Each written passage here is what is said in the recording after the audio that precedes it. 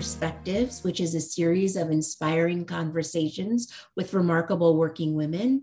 And today I am absolutely honored to be speaking with my friend, Sonia Jackson Miles. Sonia, welcome. I'm so excited to be here with you. Thank you for this opportunity. I'm so excited to be talking with you. And there's so many different ways this conversation can go, but I thought maybe we could start just to set the stage with a little bit about your career in corporate America because it was so spectacular. And then we'll just move into talking about some of the stuff you're up to right now. So could you give us just a little brief outline of your career? Yes, so I started my career at Ford Motor Company in Dearborn, Michigan, and I am a car fanatic. So I was going crazy just looking at and paying attention to all that Ford offered at the time, really digging in deep, and started my career in purchasing, although I studied marketing. And then I left there after 13 years and went to the Gillette Company in Boston, Massachusetts. And again, deepening my understanding of being a purchasing leader, particularly on the indirect side, which is everything that a company buys that doesn't go into their end product. And then, unbeknownst to me, I would move and uproot my family to Boston, and a little over a year, get a phone call in the middle of the night saying, hey, P&G is buying us. What? So I led part of that integration of Gillette into Procter & Gamble and led designing the global media sourcing organization, which was created for me. It was a new position, and just had such a wonderful, wonderful experience in all three companies. And then my last role at P&G was buying all of the packaging globally. So media at the time, they were the largest advertiser in the world, $7 billion. And then packaging was $6 billion. So I just had such a wonderful, wonderful corporate experience. With spending a lot of money. And I like doing that. So, hey, I like shopping, right? So you left corporate America and you started your own consultancy, and you also started the Sister Accord, which I'd like to get into a little bit later. But at through your consultancy, you work with lots of huge companies like Disney and also with some celebrity clients whose names we won't say, and CEOs. And one of the things you talk about is your own program, which, depending on when this airs, will either have just been a session at the Cannes Lion Festival or is about to be, called Dream Walking. And I'd love for you to explain Dream Walking a little bit overall, and then maybe we can move into one piece of it. Yeah, so, I was on the stage at Disney and sharing with the audience. And I remember it like it was yesterday, Katie. I'm on the stage and I'm just going for it. And I'm telling people, you've got to live your dream. Don't run from your dreams. Make it happen. And I get off of the stage and I'm saying to myself, are you being a fraud? Like, you're telling everyone else to do this, but why aren't you doing it? And a lot of times it's because of fear. And so I wanted to have a process that really helped people, because people would always say, how did you come to launch the Sister Accord Foundation? How did you come to doing the things that you were doing today? And I wanted to give people a process. I'm a process girl, manufacturing girl, right? That's my background. So I wanted to share with people what I had to do in order to get to the place of really designing my own destiny. And so dream walking is the process, it's the conscious process, because we have to be very intentional about these things, intentional about how we want to live our lives, intentional about who we want to spend our time with, intentional about going where the love is and where the respect is. And so it's this notion of taking your dreams and your goals and your aspirations from your heart, the thing that you go to sleep thinking about, the thing that you wake up thinking about, to your head, where you can literally envision it, like you can see it. Then to your hands. And I talk a lot about the plan. You know, oftentimes we're trying to do these things without a plan. And there is a connection to the mind and the heart when you actually write things down. So there's all sorts of research about journaling and the power of journaling.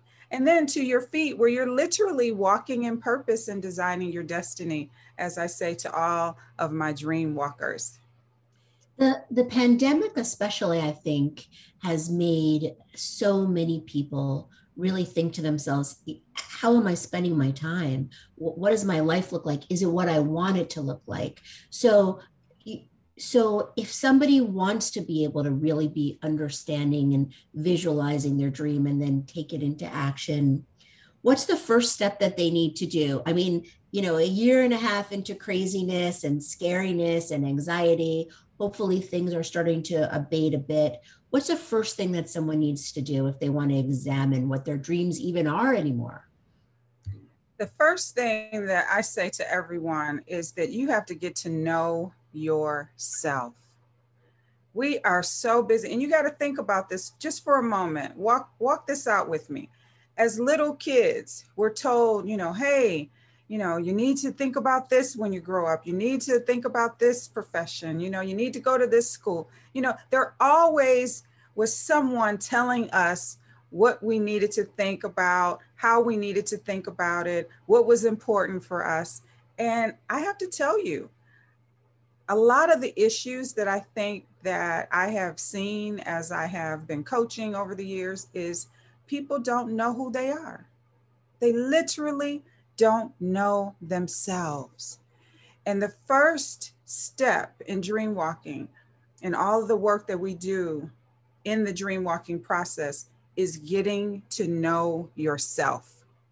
Because once you really get to know yourself and you get to a place of respecting and loving yourself and embracing everything, the flaws, the good, the bad, the ugly, everything, once that is embraced, you are able to then say, okay, I know all that. Now, what am I going to do? It's the so what. And so I would say to you that dream walking helps people with the so what. Mm-hmm. That's a really interesting point. So one of the best examples of dream walking success, and I know that there have been so many, having spent time with you, is yourself, right? You're the original dream walking success story. So, Yeah, I mean, it seems like you realized your own destiny by starting the Sister Accord. Is that right? And can you tell us about it? absolutely. Absolutely. And I have some of my dream walking sisters and brothers who will say, Chief Dream Walker. So they're always calling me that. And I have to tell you, absolutely. I tapped into something that was important to me that I didn't know was important to me. I was kind of just living in it. And so often, how before the pandemic hit, how you could literally drive to work and you get to the parking lot and you would say, gosh, I don't even remember all the turns. I don't even remember how I got here, right? Because we can just be in the zone. What happened for me was that I recognized, wow, this has been a part of who I am all along.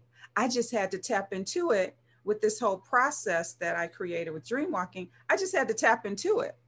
And self affirmations and understanding who we are and speaking those things out loud to ourselves and encouraging ourselves, building our own confidence is a big part of what we do as dream walkers. And so the Sister Accord Foundation, it was natural. People were like, wow, I expect that you would do that because that's the way you've been operating. That's the way you were operating in corporate America. But I had a mentee from every continent with the exception of Antarctica, men, women, and I just started seeing some patterns that really caused concern for me. My male mentees were coming to me and saying, hey, Sonia, I've got this amazing idea. I want you to help me flesh it out. Let's talk it through. My female mentees were always coming to me and saying, hey, I don't trust Tina, or I don't like Ann, or I don't want to work for a woman, or women have too much drama. And I kept saying, oh my gosh, what are we going to do? How are we going to get to the C-suite? How are we going to get to the boardroom if we are more focused on each other than the business? And that's really what the Sister Accord Foundation is all about. We have 3 areas of focus. educating girls and women. So we give scholarships, enlightening girls and women of the power of sisterhood. So that's all of the events and engagements that we have, and then eradicating bullying and violence against girls and women. And so the work that we are doing is all around leadership development, self-love, self-care, because I found once I was able to help people truly love and embrace themselves, they didn't have time for hate. You start your whole perspective, your brain is rewired because we're socialized as little girls to not like each other, to not like ourselves in many instances. And so we are literally rewiring the brain and saying, no, we're not going to operate from that place anymore. Because really, so there's such a women empowering women movement, and many women really are wonderful to each other. And there's no denying that. And it's so important. And I like to think that with this podcast, by exposing women to other conversations with thought leaders like you, they can come away with something. But I found something in business too, even amongst some of these women that profess to be supporting other women, which is they're really not nice to each other. And I think a part of that is built up as in there can only be one queen that you're taught when you're little. And so if that person is succeeding, you're not the queen. And what do you, so I guess my question is twofold. One, do you agree with me? And two, if you're in that position working with people or someone specifically who isn't nice, how do you handle it? Oh boy, how much time do we have? Woo! You know, every time, and this happens every week, I get multiple calls with people asking for strategies around this because guess what? Unfortunately, I'm going to be in business for a very long time because people are just not taking care of each other. They're not supporting each other. Bullying is at an all-time high. Well, we see a lot of violence happening in our country, right? And so a lot of these things are still happening, unfortunately. I'm excited that, you know, when I first started talking about the Sister Accord, people looked at me like I had three heads. Now it's much more part of the conversation. So I absolutely agree with what you're saying. It is an issue. And a lot of times people are pretending that they are supportive and that they want to see us move to that next level of excellence as women in the workplace, but they're not willing to do the work. This is all heart work. Hashtag heart work. And hard work is the hard work. It's hard. You have to be intentional. And so I would say that what I had to do, I had to have some courageous conversations. Are they hard? Yes. Oh, I was scared to death, but they are necessary to have so that the other person, because sometimes people can do things subconsciously and unconsciously. In other instances, they may literally be out to destroy you, right? So you got to understand what's really going on. And that's why I tell people the pause, the power of the pause is so important because it gives you the ability to say, what is going on here? And really ask yourself, where is the bullying? Where is the hate coming from? If someone just is jealous and envious of you, there is nothing you can do about that. That's an inside job for that person. But if there is just some misunderstanding, perhaps there was some misunderstanding in communication, perhaps, you know, there's something at the root of it that you can actually do something about. You have to have the conversation and you have to ask the questions. And we don't attack people. So this is a big part of what I teach and how I mentor. We don't attack people, we attack behaviors. So go be very clear and specific. This behavior makes me feel this way or causes me to feel this way or has me to believe, you know, this. Be very specific. You got to be specific. You can't beat around the bush with it. And then give the other person the opportunity to say what they're going to do about it. In some instances, you may be in an environment that is not for you. And you will have to ask yourself those tough questions. But having those courageous conversations is really very, very important in these instances. That's such great advice. And I think to add to that, right now, considering many people, not all people, many business people are still working from home. It's another, not seeing people face to face makes it even trickier and Right. harder. And with more emails, you may be misinterpreting emails That's as well. right. And That's as people are going back to work, yes. there's something else that I would like to talk with you about, because you have a piece that's coming out in Forbes, which will probably already be out, that has to do with remote workers. So some people will end up staying remote who never thought they were going to be remote. Some people will be back in the office, but you have a very specific fear or concern, I should say, about women, workers in general, but we're more focused on women, on perspectives, remote workers not getting the same attention. Can you talk about that a little bit, please? Yes. Yes. Thank you again. You're such an amazing interviewer. You know. I really very concerned about this. You know, I was a trailblazer in so many ways in the automotive industry, and I was working on teams we called it telecommuting at the time. Now I think I'm 25, but I've been around for a little bit. And just to show you, I mean, telecommuting, that's what we called it. And, I was so concerned because we had so many amazing leaders who just decided they wanted to have a different kind of work schedule, a bit more flexibility. Perhaps they wanted to go part-time. And in so many instances, leaders would say, oh, well, they must not be dedicated, or, oh, they must not be this, or, oh, they must not be that. And, there was this notion that if you were not seen, then somehow you weren't going to be working, you weren't going to be productive, you weren't going to be effective and efficient and all these things. And it was the total opposite. All the research said the total opposite. And so as people are going back to work, and as people, back to the office, and as people are deciding and making choices that are right for their families, I'm just so hopeful that leaders will not forget people who are not in the office. I want them to make sure that they are not disadvantaging people who have decided that they want to work remotely. Because we all know people who work remotely, in so many instances, they're working longer hours, they're producing, the results are there. And so I think that some of the thinking is just that old school thinking that I have to see you. I need to see you at your desk at 8 a.m. and then see you leaving out, whenever that is.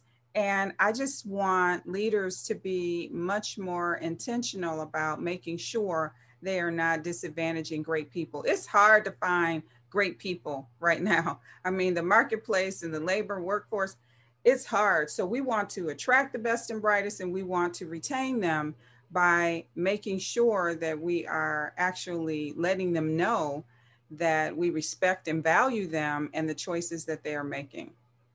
And if you're a worker who's working from home, do you suggest staying more in touch with your managers and making sure they understand, that they know what you're doing, even if they're not asking for a status report, that you're sharing one?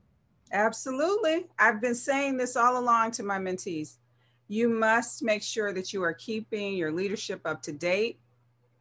Write up a report. It doesn't have to be long, but write up something that helps them understand, how are you approaching, how are you thinking, how are you actually solving some of the pain points that the organization is experiencing. And also making sure that you're communicating and saying, hey, how am I doing? Give me some feedback.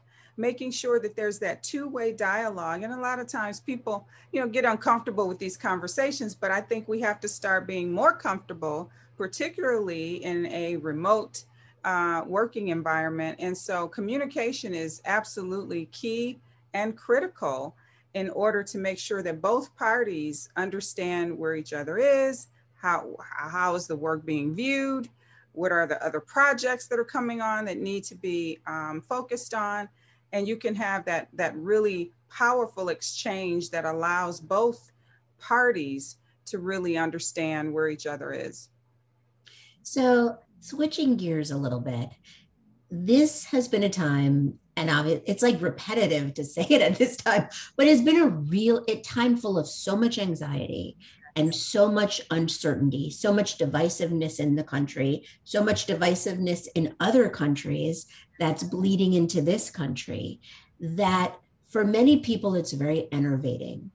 And for you, you're putting on virtual tea parties, you're launching this, you're thinking of that. You have all these programs doing all these things. You every time I talk with you, you seem so happy and smiley. Do you have any advice with how you're choosing to lead your life that can help others? I tell you, I lost the love of my life June 10th, 2019. And so if you had told me that I would be smiling and that I could still have joy with my mother being in heaven and not on earth, I would say, you have got to be kidding me. Like, what? What are you talking about? And so I choose joy every single day. And I have a process. And again, this is what I ask all dream walkers to do. So we meditate, my prayer time, I meditate, I do things to refill my cup. Most of us are trying to serve from an empty cup. We're tired. We've hit the wall. Our bodies are tired. And so what happens then is that's when sadness and depression and so many other things, stress-related disorders can come into play. And I just said, I'm not living like that. I'm going to choose joy. I know this is what my mother would want me to do. Is it hard? Absolutely. But I am very, very disciplined. I guess that's the word that I would use. I am very disciplined to make sure I'm doing the things that I need to refill, renew, refuel. And so I'm asking everyone to please sit in gratitude. Write down one thing every single day. And I keep my journal. This is my journal. I keep it with me all the time. Write down one thing that you're grateful for. Because there are a lot of things I could complain about. But writing down what I'm grateful for brings about a pathway to joy that I literally can't describe. I can't explain it to you, but it's how I live my life. That's beautiful. So to add that to that, my final question is, do you have one piece of advice that you can share with us that has helped you through your career and your life that we can learn from? Ah, man, I have so many. Whittle it down. No. I know. So I have this famous quote that I share and people love it. In the absence of information, people make stuff up. In the absence of information, people make stuff up. And when they make it up, they typically go negative. And then you have to spend all this time unraveling untruths. And so what I am asking people to do is communicate and be very intentional with your language. Don't leave holes and gaps so that people are trying to wonder, okay, well, what is she thinking? What is she doing? No, you tell them so that they don't have to make something up that is not true. And so I am asking people, I know social media can be, fun and engaging sometimes, but it can be a very dark place as well, with a lot of bullying and with a lot of negativity. And so I'm asking people to not allow themselves to be sucked into negative conversations, dysfunction, because then you can find yourself really spinning out of control and really staying in a negative place. So I'm asking people to communicate with positive words, watch your language, and surround yourself with positive people. It's time to stay away from haters, people who don't want to see you succeed. We have a winner circle. I call my sisters, we're a winner circle where everyone is focused on winning. And what we do is we support each other in a way that when you win, I win, right? There's no win-lose in our relationships. And I would ask that other people do that as well. That's wonderful. Sonia, thank you so much for taking the time to talk with us today. Oh, I'm so honored. Thank you so much. I appreciate you. And I appreciate you. Thank you.